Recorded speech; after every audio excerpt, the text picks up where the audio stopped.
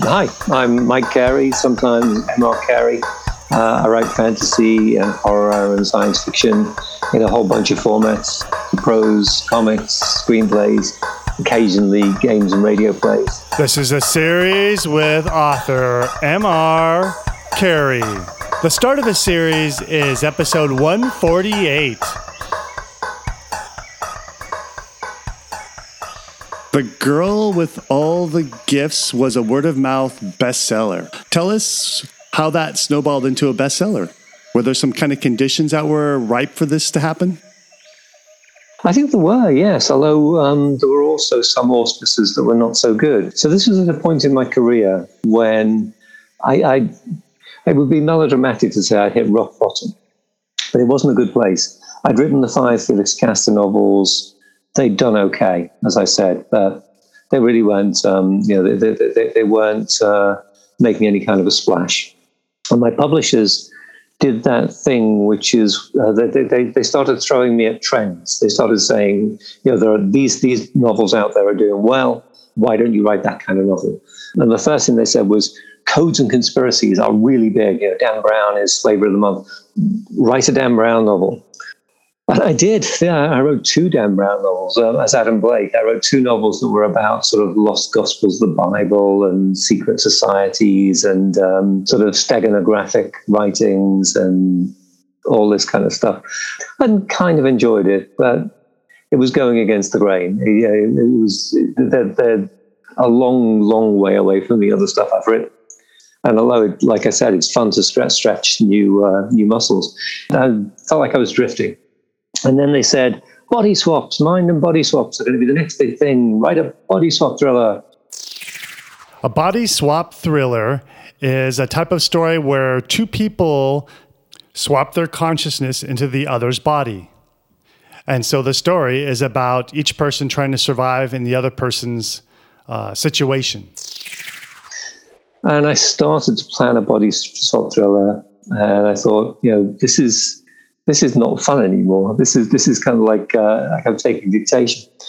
But then I wrote a short story. Charlene Harris and Tony Kellner used to do these anthologies every year. Fantasy, dark fantasy, supernatural, horror stories, ghost stories.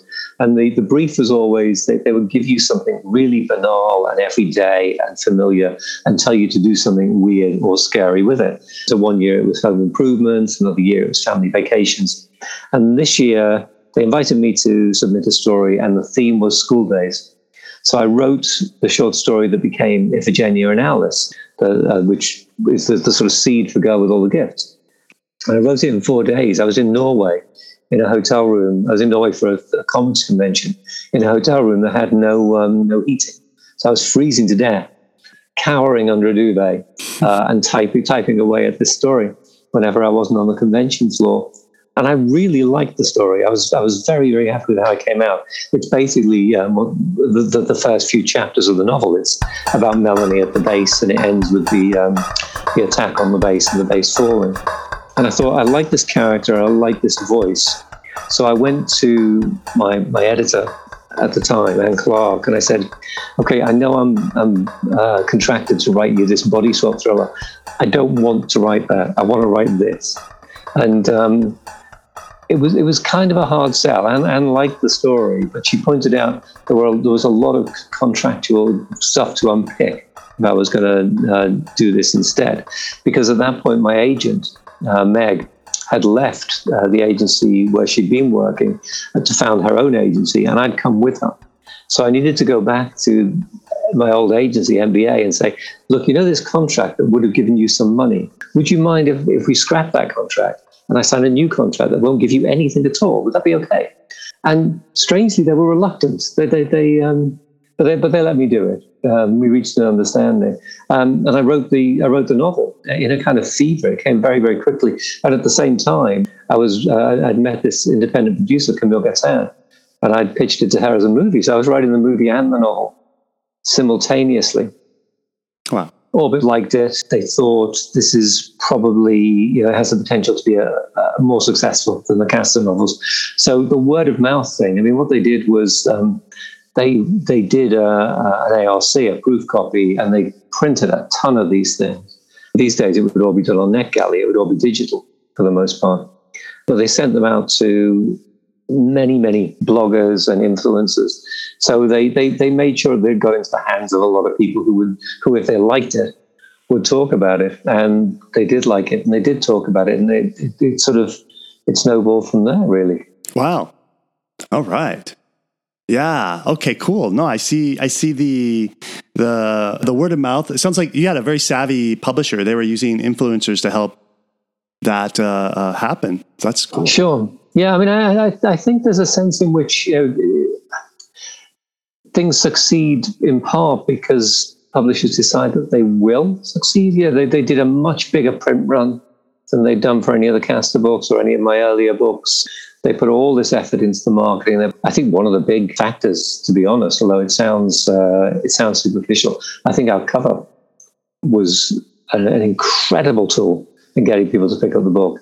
It had that bright mustard yellow color to it, and it had that really beautiful but enigmatic image of the girl with her arms thrown wide, and you don't know, is she opening a door? Is she waving? Is she asking for a hug?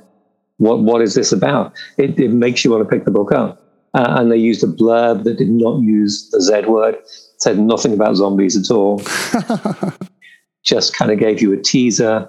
So I think a lot of people picked it up and thought, wait a second, this is a zombie book. But by that time, they were sort of invested in what was happening and who Melanie was and why these things were being done to her.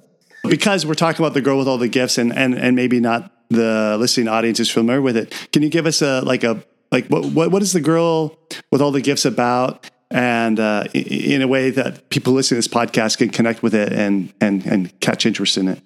Sure. So it's a story about zombies, basically. It's a story that's set about 20 years after the zombie apocalypse has happened. Civilization, our global civilization has come crashing to the ground. There are a few human enclaves left. In one of those human enclaves, they found a group of children in the wild who seem to be zombies, seem to be hungry. They have the pathogen, which is Ophiocordyceps. They definitely have the infection. They definitely have the hunger for human flesh, but also they have intelligence and empathy. They're normal children. They think and feel like normal children. So the scientists at this base Hotel Echo, are convinced that there's a cure here. There's a potential cure. If they can find out why these kids have the partial immunity, they can develop a vaccine that will protect the rest of the human race. But in order to do this, they're basically conducting experiments on the children, and the experiments are hideous. And they include vivisection. Melanie is one of those children. She's grown up on this base. She's never known anything else. She takes it all for granted. She loves the people she interacts with, both the sort of the psychologists who work with the children, the scientists, the soldiers who guard them. They're all her friends as far as she's concerned. This is her normal. And it's the story of an attachment that she forms for one of the psychologists, Miss Justineau, Helen Justineau. And Justineau is there to do a job, but can't turn off her empathy and comes to care for the children, and especially for Melanie. And that sort of like changes the outcome of the experiment, let's say.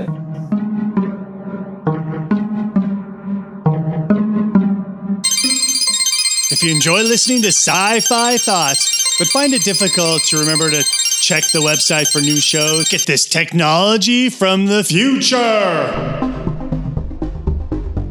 Install into your phone a podcast player. Using this, you can subscribe to our podcast feed, and next thing you know, you'll be cruising around in your car with your phone plugged in, playing Sci-Fi Thoughts, or you'll be out there jogging, or you'll be doing whatever you want to do. Police, put the podcast player down. And have your ears plugged into some cool science fiction programming. You You can find instructions on lancerkind.com. We've got some goodies for you in the show notes, along with links to M.R. Carey's author site, his personal website, as well as a link to a cover of the Book of Coley, a really special cover where if you look at it with your Google lens, you will see some cool on-cover animation. How to find the show notes? They're right there in your podcast player. If you just tap on the link that allowed you to play this in your podcast player, you will see the show notes.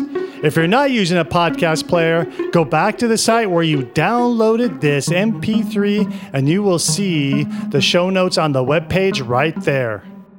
If you're like my friend Steve and you missed the first episode, the series started at episode 148. You can find that in the show archive. You can find the archive by typing in Lancer Sci-Fi Thoughts Archive. Next episode, more M.R. Carey. So I heard earlier in the first, when we talked about comics, is that taught you how to be very careful with your words and meet a budget to tell a story.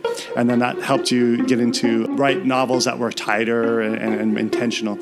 That's the kind of like the craft connection between comics and novels. I'm wondering also, is there any stories that you've brought from your comics and novelized them, or maybe even vice versa?